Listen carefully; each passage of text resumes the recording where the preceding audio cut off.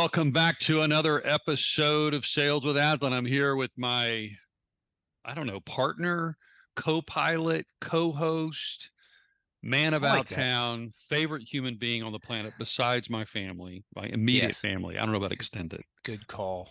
Maybe I could beat out a second cousin. Maybe. Yeah.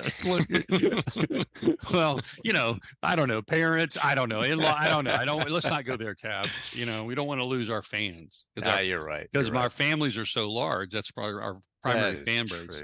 It is true. I just like Wingman. I think Wingman works. Okay, Wingman. So, well, we were saying for a while the best podcast co-host in America.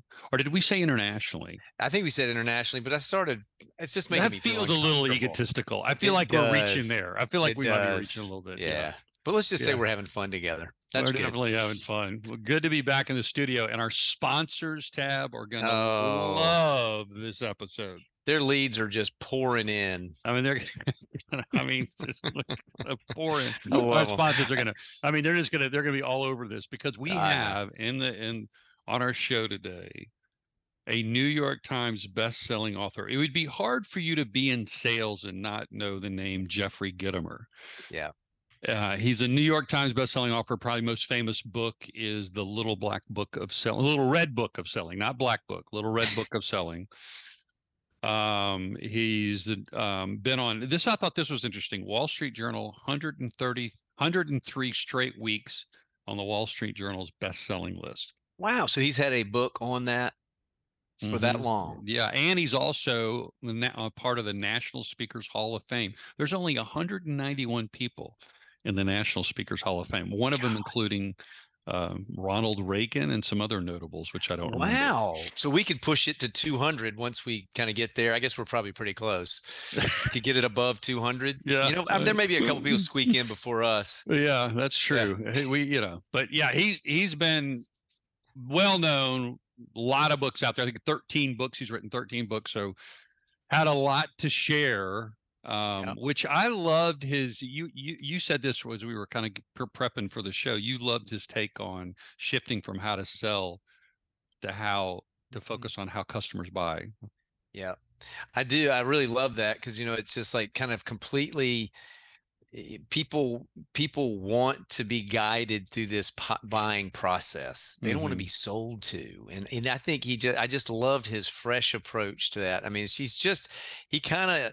he's out of the box and he just says what truth is and there's no BS. And I love that about him. That was the first question he asked. Can I cuss on the podcast? I'm a Jersey guy. Or did he say Philly? I think he's a Philly. I think he was Philly. Yeah. So and his philosophy aligns nicely with our philosophy related to focusing on a customer's receptivity and their willingness to buy. And their willingness to work with you and their willingness to talk to you and their willingness to listen is far more important than our ability to communicate. And he definitely makes that point. And maybe not all of his books, but definitely his most popular books. I haven't read them all. I also liked his challenge related to fear and prep and being knowledgeable and how we're supposed to provide value and prospecting. I mean, there's just a lot of nuggets, a lot of gold in this episode. So without further delay, Tab, let's welcome our guest, Jeffrey Gitomer. Jeffrey Gitomer, I mean, it's an honor, my friend. I think ever since I've been in sales, since the not early 80s, I don't want to say early 80s, mid 80s, let's say mid 80s. Okay. I think I've known your name. I know you didn't get famous till probably 2000? I'm going to say I started writing for the business journals around the country in 92. Okay, so that's probably where, Selling Power. Yeah, that launched everything. Yeah, I'm still pals with the Selling Power guys. But the challenge is that I wrote and was accepted. A lot of people write and they're not accepted. So the accepting matters. Yeah, you can't just write. Well, it started pretty much on accident.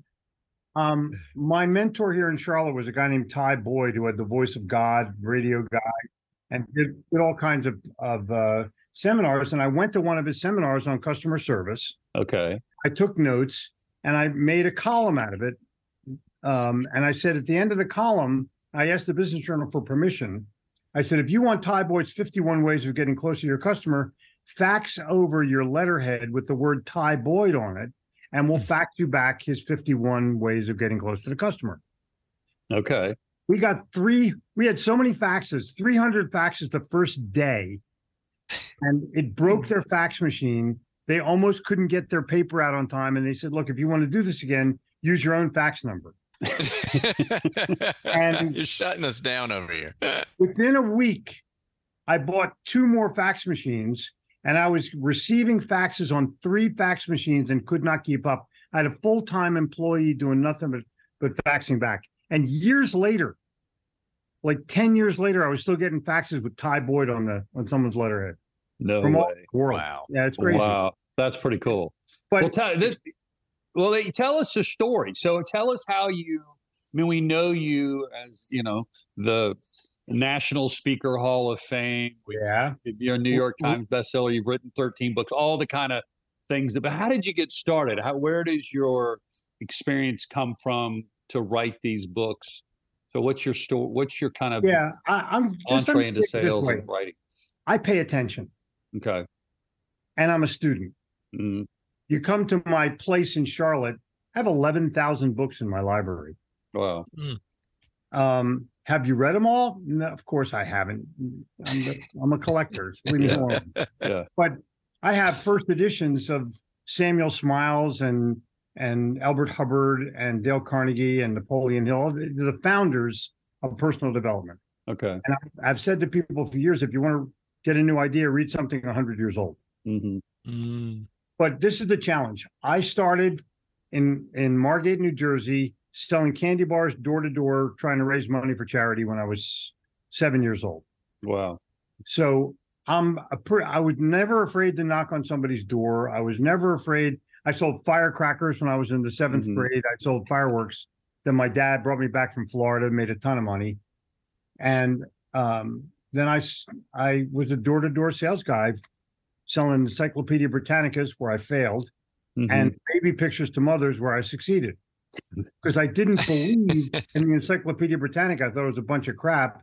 Yeah. Because we had one at our house and I never used it. Yeah.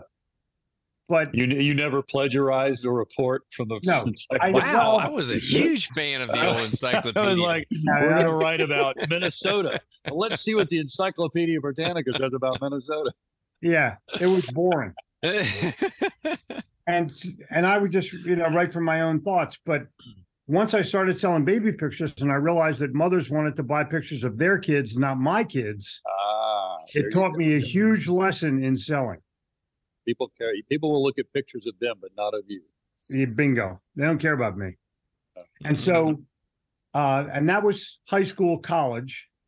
And then I, built my career around starting my own businesses and selling in New York City. And that's not an easy market. No. Up yours is a greeting. And there's probably another way to say that. Yes, there is. And everybody wants a bribe. But they were my businesses. I was the manufacturer and the salesperson. So I could adjust anything to meet a marketplace. It was fun to do. Really fun to do. You learn a lot. What led to writing? How did you? Well, I was in Charlotte. You started writing articles. Yeah, I was in Charlotte, and in the Charlotte Observer one Monday morning, the Business Monday, there was a quiz on sales. And then the following Monday, they put the answers in, and the answers were totally wrong. And so I called the Observer and I said, you're so stupid that you would believe what this guy says, but worse, hundreds of thousands of readers are getting wrong information. And so they came over to my place and they wrote about my philosophy. In the very next Business Monday, my phone rang off the hook. Wow. And I realized that I was a better writer than the guy that wrote about me. So I went to the Charlotte Observer and I said, hey, I'd like to write a column on selling skills. And they said, no, you'll make too much money. I said, no, I'll do it for free. No, the notoriety. I'm like, are you kidding me? In other words, what you're saying is you don't care about your reader. You only care about if I make a few bucks. I said, I just want to write a column on sales. And the woman who's in charge of she was the editor of the business paper. She goes, it'll never happen. I said, you know what, honey? And some women don't like when you call them honey. No. I said, you know what, honey? It'll never happen here. And so I went literally to the bank and the Business Journal was at the top floor of the bank building. And I was already doing business with them. I was already selling them sales leads and new corporations and stuff. And the publisher of the Business Journal was walking across the street as I was walking across the street. And he wanted to know why my picture was in the business paper. And I explained what it was. And he goes, do you have time for a cup of coffee? I said, sure.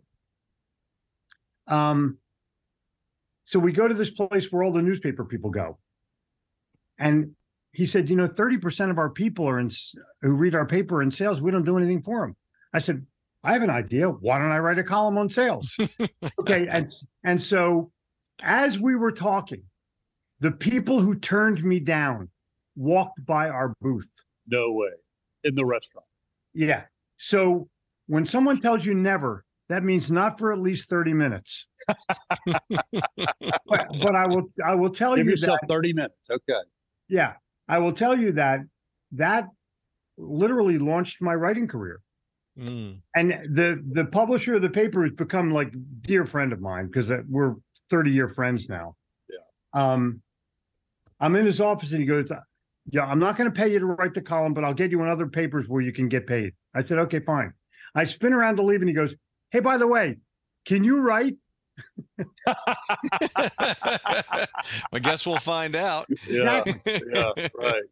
But that was the beginning of my career as a writer. And people will ask me right now, what do you do? I say I'm a writer. Yeah. I used to say I'm a salesman. Yeah.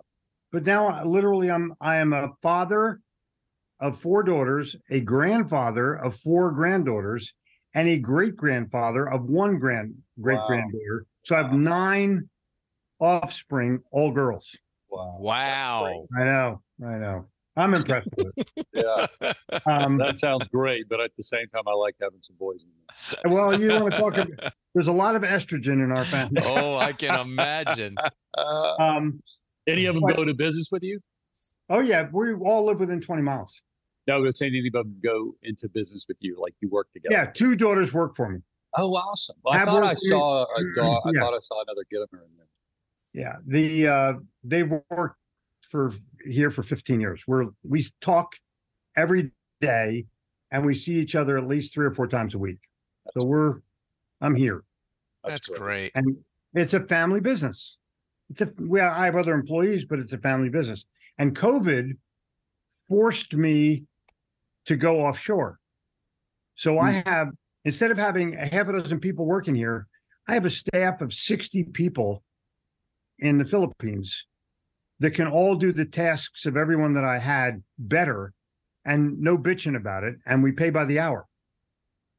And you pay for what you get at $11 an hour. Wow. And they're making a ton of money. That's more money than they've ever seen. Yeah. So it's a win-win. Yeah.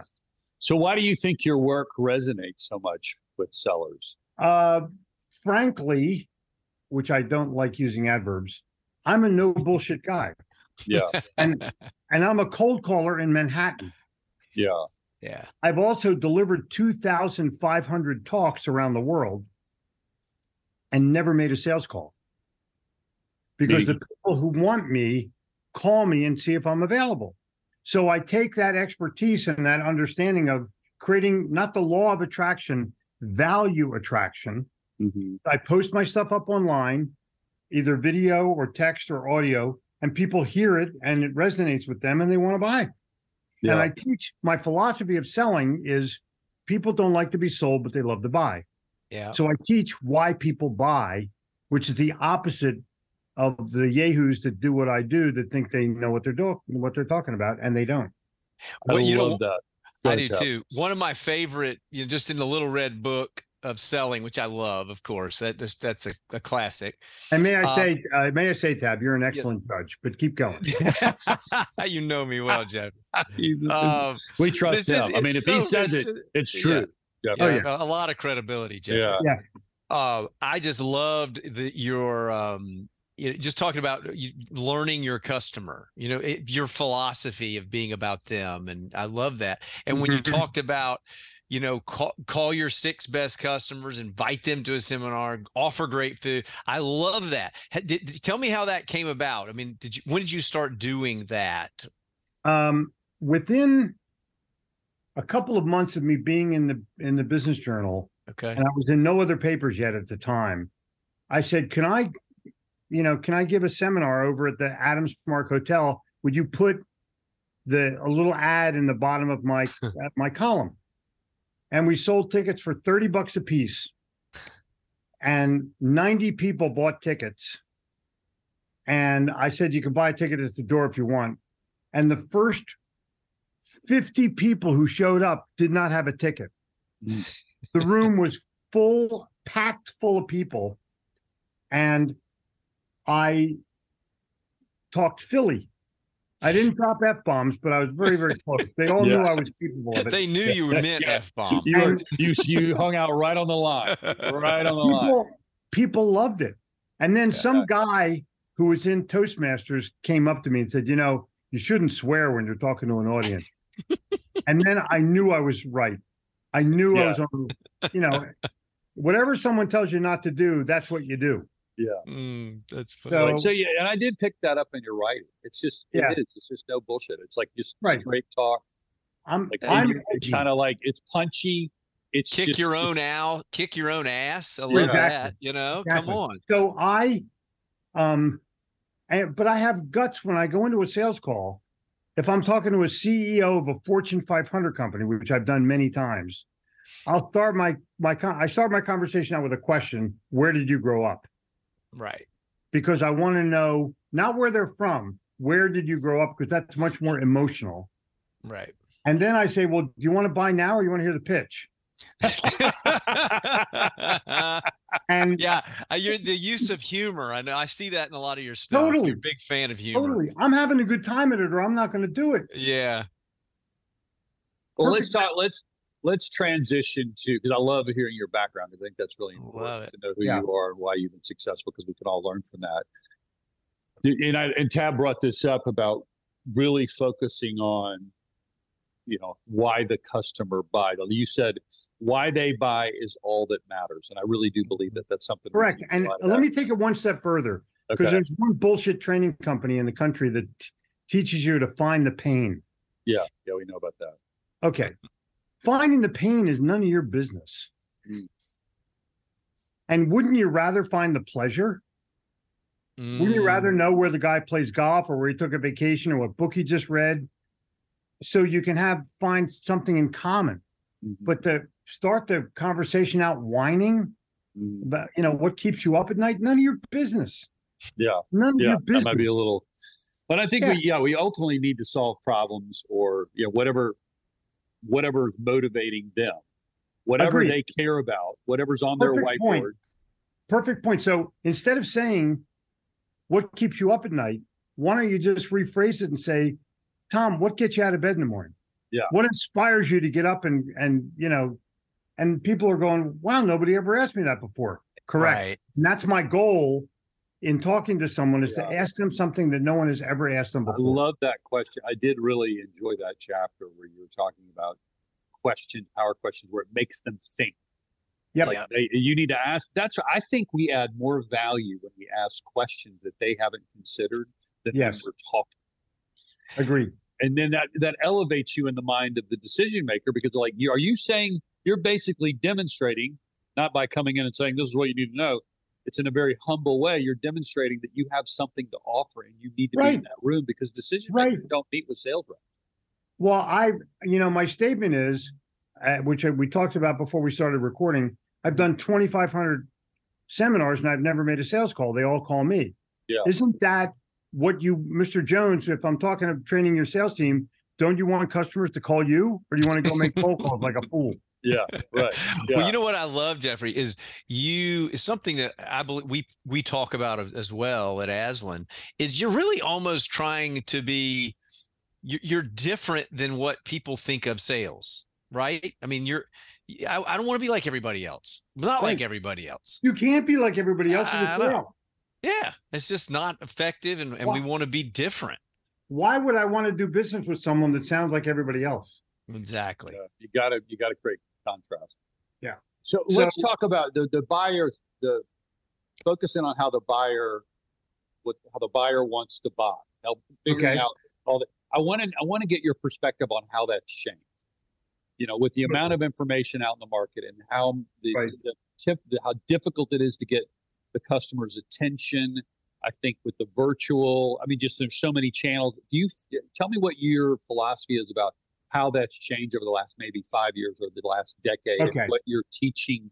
Is it all timeless principles? Nothing needs to change, or do you feel like we've had to learn new skill set or a new mindset in the last decade? You have to know the fundamentals. Okay. That are 100 years old. You have to tell the truth. You have to be personable. You have to use a little humor. But you better understand that the world of selling has changed, not just in the past 5 years, but pandemic forward. Yeah. There's a level playing field of, if you're not virtual, you're out. Yeah, right. If you don't still go back to face, you're out. Mm-hmm. But the challenge for a salesperson is they're now vulnerable.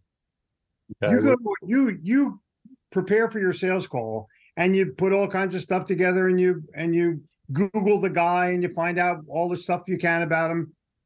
Dude, they're Googling you. Right. Yeah, right. Yeah. And if you're a jerk, I'm going to find out in 2 seconds. Yeah.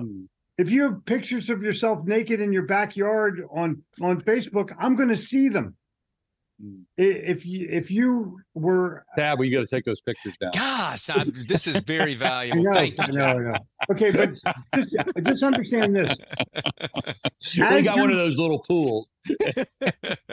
As you're walking in the door, the customer is Googling you. Yeah. I've never That's good. And whatever they find out, that's your fate. Yeah, right. That's your brand. That's your brand. Yeah, and so the sales guy will start out, let me tell you a little bit about our business. Like, dude, I already know about your business. Tell me something I don't know. Yeah. Yeah. Why are you wasting my time with you better come with expertise. Right. Yeah, or an idea. And I tell salespeople, if you walk in with information about you, you're done. Yeah. If you walk in with an idea, now you're a resource. Yeah. And the sales guy has to be a resource in today's like Mr. Jones, I was looking at your website and I saw a couple things on there that gave me an idea. May I share them with you? Right. Hell yeah, I want an idea. Yeah. Bringing value. Or you could say, I'd like to come over with 27 slides and bore the shit out of you. What you said in there somewhere, one of your books, you thought selling is puking or something. I don't know. Right, you exactly. Yeah. Right. Yeah. So that's guttural enough to make someone understand. Yeah. What the customer only wants to know what's in it for them. Yeah. And they want to know what's in it for them right away. And I would rather say to a customer, I say, look, I'm going to talk to you about what you need, and I'm going to help you whether you use me or not. Because there may be somebody out there better than me for you. I'd like to meet them and shake their hand. But in case I'm not, I'll tell you where you can go to find the help you need. Because I'm there to help. Yeah. I'm not there to sell. And people don't like to be sold, but they love to buy. Opening quote in the little red book. Yep. I've trademarked it, actually. So I know. I saw that. Yeah, you owe me a quarter if you say it. Yeah. But I gave you credit, right? I mean, I give you credit? Yeah. So I got. Thank you very kindly. Yeah. But this is the real challenge. That salesperson must be perceived as different and valuable. Mm-hmm. No differentiation, no value difference, and they become like everybody else. And then the third thing I'm looking for is social proof. So if I have a differentiation, if I have value perceived, and I have social proof, I can make a sale. If I don't, I'm going to fight somebody that does. Fight them. Yeah, you've got to. Now, how do you do that, though, Jeffrey, when everybody has social proof? Like in our world, what we sell, everybody's got the quotes, everybody's got the case studies, everybody has something. I don't want a quote. I don't want a case study. I want a video. Okay. Oh, interesting. I only want a video. I only want a video. Yeah. YouTube was not founded on text. Yeah. But you want you think customer videos is key. Do you want a customer talking about, hey, here's my experience. This is what I experienced. This is what I did, and this is how it happened. And everybody else was bullshit until these guys came along, and now I'm on top of the world. Well, that's where when I was sharing those tips on learning about your customer, that's what you say. I mean, I thought that was really good. You know, get them in a room, bring them in, video, get it on video, get people talking. I'm embarking on a secret project that will, I think, change the face of how people are trained, because I don't want to learn somebody else's system. I'm not into the challenger sale. Right. I think the challenger sale is bullshit, because you got a 26-year-old kid challenging a 55-year-old CEO. Seriously? Go away. I've tried that before. Well, it's also emotionally, if you just look at emotionally, when someone's emotionally closed, which they are, and the more you try to persuade them, the more closed they become, it just backfires. It's like they're not open to being challenged unless they're saying, please tell me what I'm doing wrong. Yeah. I'd love to know. Who are you, and why should I give you 30 minutes of my time? Right. And 30 minutes is a lot of time. Mm-hmm. Yeah. Especially if you're talking to the CEO. And what I would tell people in New York City is, block a half an hour, give me 5 minutes. If you don't like what I'm saying in 5 minutes, throw me out. Fair enough? See, that's just real. There's no bullshit, to your point. Right, I like that. And in New York, you have no choice. Yeah. You have no choice, because there's somebody right behind you waiting to go next. Yeah. Yeah. You got to differentiate yourself. You got to be, why me? Right. But it starts with what you're saying is it's all about them. How do I give you perceived value? Yeah. Right. How do I give you perceived value by talking to you about your stuff and what I can do when we're done? Just press hard 3 copies. So why do you think, Jeffrey, it's hard for sellers to do that? Because we've been talking about this for 20-something years, about you have to bring in the expertise. You have to be able to communicate new truths about a better way to solve the decision-making problem, right? You've got to understand what's on their whiteboard. We're always preaching that. So why do so few sellers do that or have that expertise? It's got to be. You have to be rejected a bunch of times in order to be able to get to that positive state. Yeah. And you have to be able to take it and not blame. This is a crucial part of selling. The guy said he wasn't interested. Oh, really? Mm-hmm. That means, dude, you were not interesting. Mm-hmm. So let's get down to the heart of it. Mm-hmm. You were boring. Mm-hmm. And you're blaming the customer. The guy didn't call me back. The guy took a lower price. The guy said he wasn't interested. Didn't see the value. Said it was too expensive. Right. So stop blaming and start taking responsibility, and you have a shot at it. Yeah. Until you stop blaming, you're going to be a mediocre salesperson who's always in danger of losing their job. I think that's an important point, Tab. Yep, I agree. I like it. Yeah. If people give up too easily, I mean, you're right. I mean, you learn so much by failure. Yep. Well, you have 2 ways of coming out of a meeting. You can say exactly what you said. You can say, it didn't go well because circumstances happen that have nothing to do with the guy had a better relationship with his vendor for 20 years. And I feel better. It's easier. It feels better for me to say, it's out of my control. It doesn't hurt. I couldn't have done anything about it. Or you're vindicated. I'm vindicated. Or I come out of the meeting, I go, I could have done that better. I could have done that better. I should have known that. I didn't know that. I'm going to go learn that.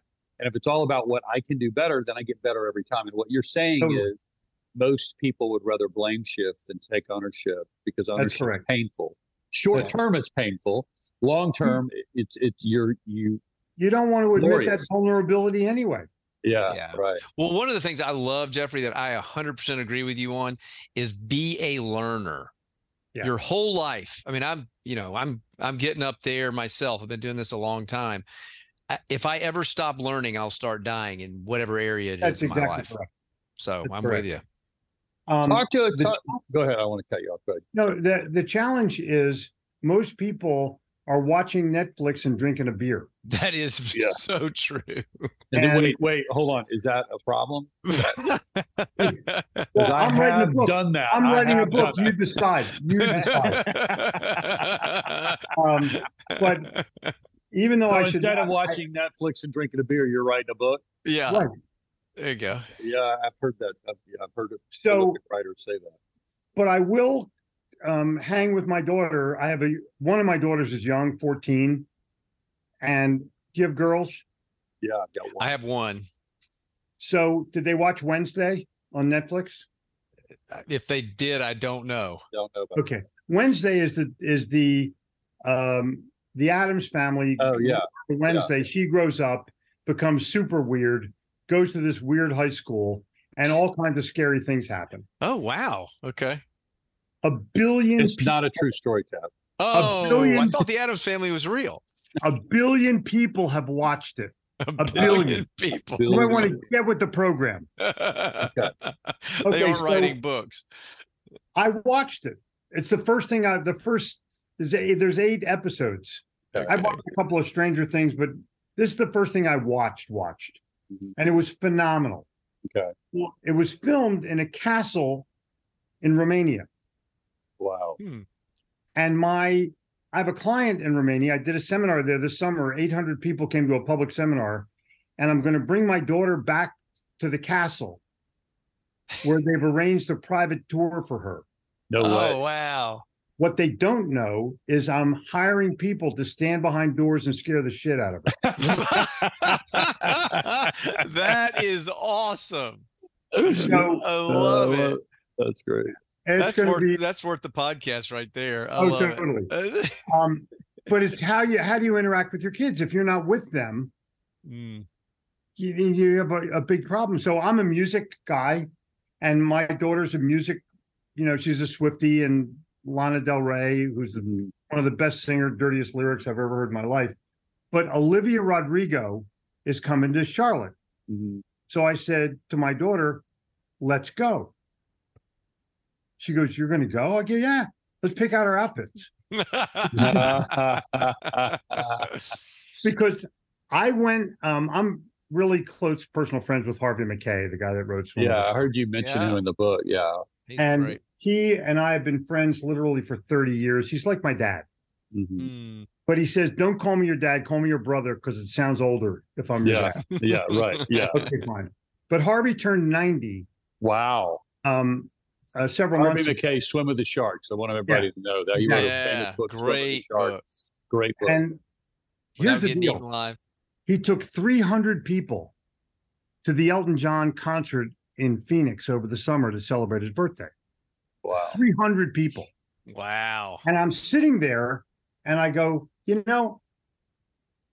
I saw Elton John in Philly 50 years ago with 200 people in the room in his first concert tour in America. You did not. So I have the whole span of the Elton John lifetime that I got to relive at this concert. Wow. And things happen in your life that give you those memories, those things, and music creates that memory. Music creates that memory. I challenge salespeople all the time. If you don't walk into a sales call humming a tune, something's wrong. That's a good idea. I've done that. I remember listening. I had a really, I was nervous about a big presentation I was making to Salesforce. And it was like a big opportunity tab. This was, I don't know, 10 years ago. And I remember listening to Michael Jackson before Yeah, of course. Thriller? Were you doing Thriller? Yeah, it was like literally, it was like I was prepping and I walked in the bathroom, it was playing or something. It was in the hall. I don't know, it was in the building somewhere. And then I just said, this is a great idea. And I just started listening. I was just totally changed my vibe. I listen to music all the time. And me too. I just did a seminar on for a company, I don't want to say their name, but it was on cold calling, which I hate. I think cold calling is the biggest waste of time on the planet. But this company's whole deal is cold calling. Yeah. So they said, "Do you want to have music before you talk?" I said, "Yeah." So I asked them for Yvonne Baker and the Sensations, a song from the 60s called Let Me In. And they loved it. That's how you tie it into the message. Yeah. Yeah, I love it. I love it. I want to go back to the daughter Sure. and your family. What Sure. have you, because I don't want to run out of time before I ask this question, what have you learned about selling and relationships that you've been able to apply to having healthy relationships with the people that matter the most? I'm a family business guy. I grew up in a family business. I think America's run by a family business, and I own a family business. My family is an integral part of the process. And my goal in the business is not to make my daughters productive. It's to make them proud. Okay. They're proud to work for their dad. Mm-hmm. And that's the essence of it. We give away free food, we give away free health insurance, we give away health club memberships, we have good benefits. But the bottom line is, it's all about how I conduct myself and what I need to do in the world. What do I need to do? And I'm edgy. Mm-hmm. I was banned on U.S. Airways for 11 months. If you ever go onto my Wikipedia page, You're edgy. I like the way they said that. But here's the deal: 3 months before they banned me, take a look at this.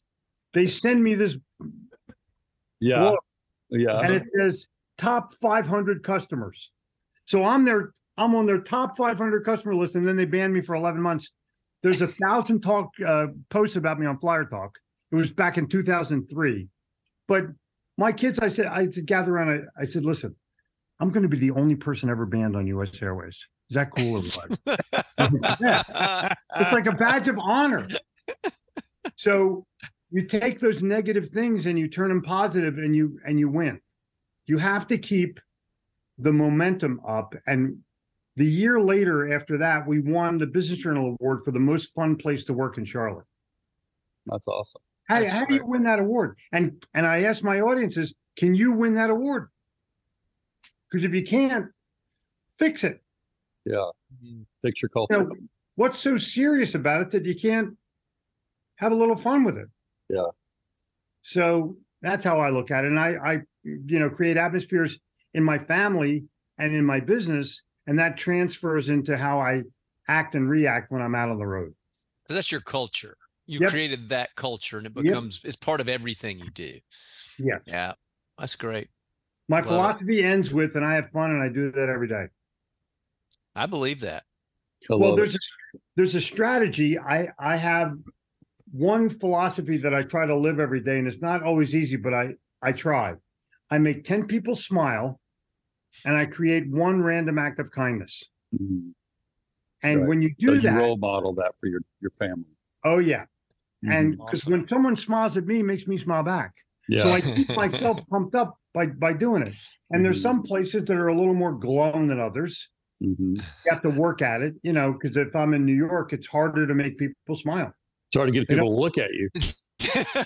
Right. So I'm standing online in Starbucks, and next, hey, how's it going? How's it going? And they go, what do you want? My favorite thing to do in those situations is say nothing. Yeah, because they don't know what to do, because they're like, they look at you. I'm sorry, I confused you with someone that gave a shit. Yeah. Yeah. Well, they don't want to say how may I help you, but they don't want to. They don't want to say. Yeah, they don't want to say. They don't know what to say. They're like, well, sometimes they just lift their eyes up. Yeah, right. And then I just stand there. And then they're like, what? Like what? And they really don't know what to say. I think I find that fascinating. I carry my attitude with me. It's always sunny in 72 where I live. No matter where I am or what the weather is, I don't care about the weather at all. I care about what I care about. I don't care about it. I care about me. You're the catalyst that determines the temperature. I'm the guy that makes it happen. Yeah, I love it. It's very infectious. I mean, I got fired up reading your book. I really did. Oh, I only talk to people. Yeah. That are the same as me. Yeah. Oh, I'm sorry. I confused it with someone that was happy. Well, it is really back to your original point. It's like people typically blame people or circumstances, then take responsibility for what do I need to do to fix it. When I always say, if I'm disturbed, I'm wrong. If I don't have that attitude, there's something wrong with me. It's not something wrong with the world. There's something wrong with me. I agree. And I can fix me. I can fix me. Well, as we're talking as peers, Yep. I want you to give me your artificial intelligence prowess at this moment. On a scale of 1 to 10? Yeah. 3. I'd say 2.75. Just a touch below top. I want you to think about this for just a second. Yeah. AI is about 5 years old. Mm-hmm. Yep. Think about where the car was when it was 5. Think about where the radio or the telephone or the television was when it was 5 years old. Yeah. And that's where AI is at this moment. It's kind of scary. Yep. It is primitive. Yeah. Mm-hmm. And I think that there's an opportunity for sales companies and salespeople to take advantage of it. And I can tell you, I'm knee deep in my own avatar, which will appear in another couple of weeks. And all of my intellectual property in one pool, so that someone can access me any time of the day or night, anywhere in the world. Oh, that's interesting. And get an answer in any language. Wow. Yeah, there's AI working. There's AI. Well, it's so funny, Jeffrey. Tom and I, we just were doing a strategy meeting, and guess what we were talking about? This. Yeah. And I think it is on my top of my list of what you talk about being a learner. This is what I'm double clicking into. I'm 100% in agreement with you. I feel like it's so early, and it's just the new frontier. And we have to be connected and knowing what's going on. So I'm with you. And people are focusing their attention on Chat GPT. And I'm going to tell you there are currently 1,500 AI channels. Yeah, that's what I'm learning, because that's how it was Chat GPT time. That's when we first started talking about it. I started digging in, and I was fascinated by what was all out there. Yeah, but it's literally the web in 2001. Yeah, exactly. Crazy. And Apple was $2 a share, and so was Amazon. Yeah, right. Yeah. But here's the real deal. People look at AI as a shortcut, and I stop them and say, no, it's a tool. Yeah, that's what I was about to. I wanted to talk about that. And the tool is you get an answer from ChatGPT, which you can refine, and then you have to personalize it to that customer that's going out to, or you look like everybody else. Yeah, it's sad because everybody's going to say the same thing. No, ChatGPT is going to say the same thing. Exactly. Well, because they're just I always talk about you got to curate. You can't copy and paste. You can't just say they pull it. Well, let's connect the AI, because I think it's really prevalent in prospecting, right? Yeah. When you talk about cold call prospecting, and people going, okay, right, what's the best cold calling? Yeah, they're getting all this information. They're just shooting it to customers, and AI is sending messages on a company's behalf, which means we're all just being overwhelmed. So we just delete anything that doesn't look like it's from a human. So has it killed cold calling? Has it killed prospecting in the traditional sense? And if it hasn't, how do we leverage it? Well, people are saying, is AI going to eliminate my job? And I tell people, if you suck, probably It won't just be AI, though. But I have renamed AI to actual intelligence. Okay. Because if you don't look at it from that perspective, you're going to lose. Now, I'm going to give you an example. What are my best lines on a cold call? And you put that into ChatGPT and it comes back with 10 or 15 lines. Okay, great. Or you can say, I sell appliances in a discount store. What's the best way for me to greet a customer? Or I sell cars. You teach them who you are, and then they will come back to you more personalized. That's one small strategy of talking to a computer. Right. You're not going to get humor. You got to get context, You're not going to get emotion. They're not. It's a computer. So you're going to have to add humor. You're going to have to add emotion, and then you have a shot at it. Otherwise, you're dead. Mm. I mean, you're Yeah. literally dead. So if you take, oh, I need a tweet on customer service. No, dude. What you need to do is have something that people are willing to retweet or like or comment on. That's what you need. Right. And the only way that's going to happen is if you customize whatever you get back from them. So yes, it will save you time. No, it will not give you the answer that you're looking for unless you customize it. Yeah, but it can give you a start. Like I found that it sparks. It'll give you It sparks like when I talked to, I asked it at when I first dove in. It's like, well, how is selling changed, or how does buyers buy? What has changed in the buyer market or in selling or whatever? And I can't remember exactly how it set it up, but it gave me some language back that started moving me in a direction, or help me describe something. But I still needs to be mine, and it still needs to be from a human. Yeah. Yeah, and if it's not yours, Or people are going humanized. to know it right away. Like, that doesn't sound like Tom. No. Yeah. It sounds like Chat GPT. Yeah. Right. It Yeah, don't it's not sound gonna- like that. But do you think what? So if I'm a new seller, right? Yeah. I'm a new sales rep, and I'm working for a company that's not going to give me enough leads, and I'm working for a company that's not going to give me enough accounts. What do I do? You go and talk to your existing customers and find out why they buy. Okay. Because you think you're going to get it through artificial intelligence or some lead source for you, not going to happen. And they're all over the place. I can get you 30 leads a week. Right, but they blow. Yeah, right. And worse than the sales guy ChatGPT, blames. what is blow? But here's the deal. Then the sales guy blames the lead company for providing, quote, bad leads. Yeah. So just get out of that business. You don't. So talk to your customers about why they buy, and then do what? And then go talk to a new prospect and say, would you like to know why our last 10 customers bought from us? Gotcha. And so you're basically saying your cold calling you still can prospect, Sure. but you don't like cold calling. So what did you mean? Right. I go to networking events. Yeah. I give a speech at a trade show. I do things where I can expose myself to new customers without having to say, can I have 5 minutes of your time? Because I swear to God, I'm going to, and then don't hang up, please don't hang up. And you look like an idiot. And with that, there has to be an understanding of foundational information. Like, it hasn't changed in 150 years. It has not changed in 150 years of being nice to people, being humorous, being polite, caring about them. Yeah. Focus on what's important to them. We call being other-centered. Yeah, that's fine. So I'm a student of the founders of personal development in this country.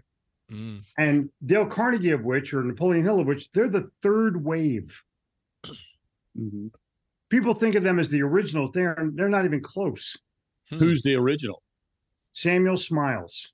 Samuel Smiles. I don't know Samuel Smiles. Maybe we can have him on the podcast. Yeah. He's a little dead.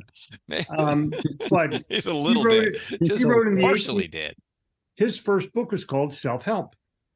Samuel Smiles. Well, Benjamin Franklin was well known for a lot of his self-help. Samuel Smiles was the guy. He invited all these people over to his house in England. His granddaughter wrote about all the people that came there and talked about. But when you read this guy, it's like, oh my God, oh my God, oh my God. That's first guy. Yeah. Second guy was Orison Swett Marden. Orison Swett Marden wrote 41 books on self-help. And there's a book by Napoleon Hill where he writes about Marden and says, these are the 10 books I recommend, and 6 of them were Orison Swett Marden. Wow. Geez, I wonder where Napoleon Hill got his info. Yeah, right. Okay. And then Hill and Carnegie were at the same, they're the contemporaries, although I don't know anything about their relationship. I don't think they even knew each other. But Dale Carnegie, let me show you what came in the mail today. Because I bid on stuff from eBay and stuff. So this is a brochure I got. Oh, wow. No way. Wow. That's when's that from? The 50s. That's 50s. Wow. And this is the Dale Carnegie course. Oh, look at Public that. speaking and stuff like that. This little brochure, it's amazing. Okay. But I got it as That's a pretty freebie cool. because I bought this book that went with it, the Dale Carnegie How to Stop Worrying and Start Living. Oh, that's great.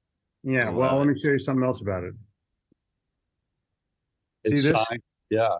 It's not, Oh, it's signed by Dale Carnegie. Wow. Yeah. It's signed and it's a Wow. first edition. Wow, wow. first print. So I was offered, it's my second copy that I bought of it. I was offered $25,000 for one copy of it by a Dale Carnegie franchisee, and I turned him down. That's awesome. Oh, pretty I cool. love Did it. you ever think about being a Dale Carnegie franchisee? No, I taught sales for them Oh, you did? for 3 years. Yeah. And Dale Carnegie's biggest quote is, "Don't criticize, condemn, or complain." Mm-hmm. And all of the people in that organization, that's what they do. So you were done. You're like, I'm not having fun. This is Can we not turn to fun right now. page 83? Yeah, exactly. So, and I don't want to speak badly about him because I love Dale Carnegie, and some of the franchisees are great people. They're very successful, but some of them are whiners. Yeah. Right. I've heard. Yeah. Yeah. You read a lot about red whiners.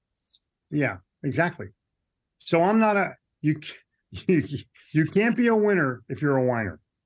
There you go. Boy, we just dropped the mic on that one. Right? You can't be a winner if you're a whiner. I like it. Yeah, it's kind of, we've had a theme there of just ownership. Yeah. Kind of connected to that. Before we run out of time, I want because you write a lot about fear. Yeah. Overcoming fear. And I think that's, people tend to talk about, like you said at the beginning of the podcast, tactics and strategy and plays and emotion. Those are all about things. And I get it. These are things we can control. They're easy to understand. And as soon as we move into some of the deeper concepts, like how does the customer actually buy, right? And how do we, how do we take ownership and some of the things that actually, I think, fundamentally drive success. But I think the fear thing may be the biggest nemesis. It's behind why I think we want to blame shift. Yeah. And you said failure look at failure as an event, not a person. I love that. Right. Thanks. Ooh, I like that. I love that line. I love that because it just happened. This happened, but it's not who I am. It's something to be learned from. But talk to us about how you've helped your customers, sales reps, attendees, audience, all the people you've spoken to over the years to get over their fear. People say that giving a speech is more fearful. The person giving it fears that than death. Yeah. And there's a reason. It's because if you give a shitty speech, you're still alive. Yeah. Okay, but I've experienced that. Okay, good. You wish you were dead. I remember in high school when I gave my shitty speech, I was still alive. So, but I challenge salespeople that the reason you're afraid is because you're unprepared. Yeah. If you're more prepared, the more prepared you are, the less fearful you are, and you convert fear to excitement. It's the same anxiety. It's the same thought process. So if I'm fearful of something or I'm excited to do something, I'm going to win. I can't wait to go to that sales call. Oh gosh, I hope the guy shows up. Come on. If the reason the guy didn't show up is because you probably sucked and were boring. Right. The guy didn't return my call. Why? Because the message you left him sucked. Yeah. Right. I'm calling about the proposal, and I was wondering if you had any questions. You don't care. Correct? Yeah. I'm calling about the money. Is it ready? But yeah. You got my commission yet? Yeah. I'm following up to see if you want to buy. Yeah, I do. But here's the deal. They're not having enough fun. And their manager's got a pipe up his ass, and he's, we need a better attitude around here. Okay, great. Start with your own. Yeah. Role model. So sales is about leadership to begin with because I want to inspire my people. I'm going to coach them, not, threaten them. If they're on my team, I want them to score. Yeah. If they're on my team, I want you to score. And when you score, I'm going to carry you off the field on my shoulders. Because you're making it about your players. Well, you both have kids? Yes. Okay. How old are your kids? Mine are 26, 24, and 19. You have any grandkids? I do not. You? Tom does. Mine are 40 down to 34, and I have 14 grandchildren. Okay. So you're obviously Catholic. That's not true, but I want you to think about this. When a 1-year-old is starting to walk, there's no threats. There's only encouragement. Come on, walk to daddy. Come on, you can do it. Come on. Yeah. I mean, if you're not walking in 2 weeks, no college. Exactly. no college. We're cutting you off.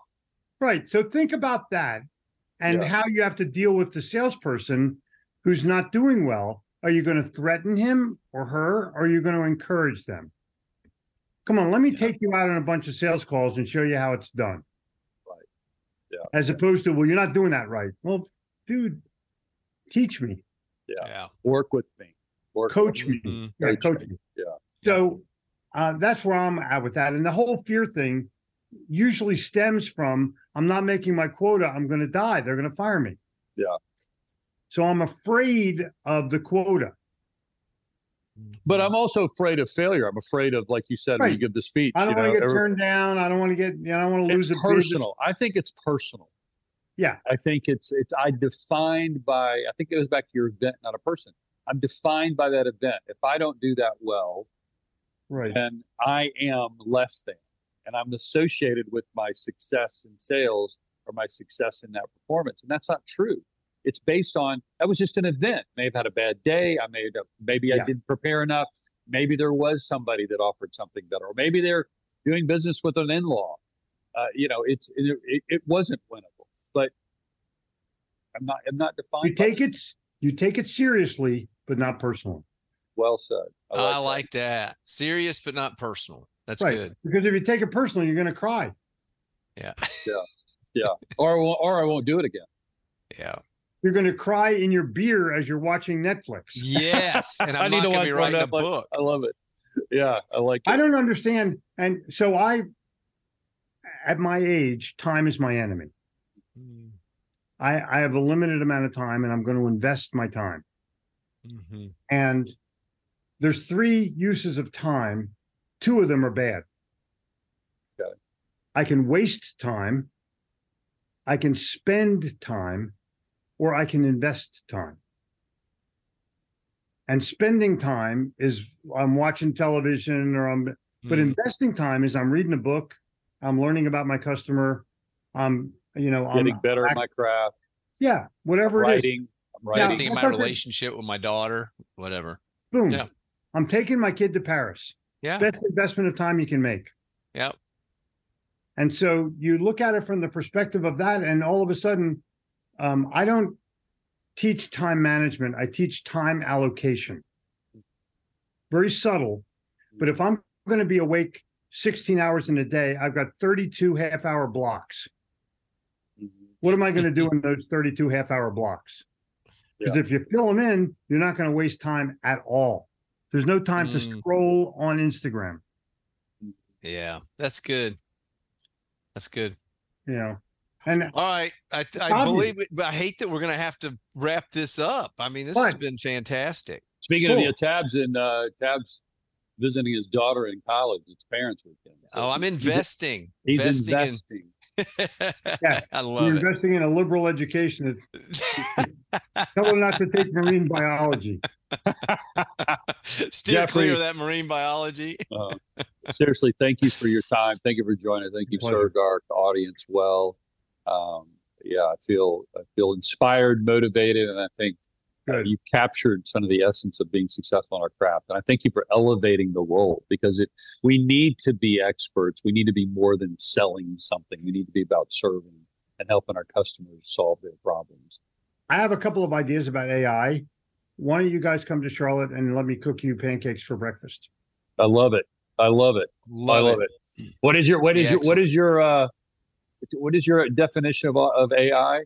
It's Actual intelligence. actual intelligence. Actual.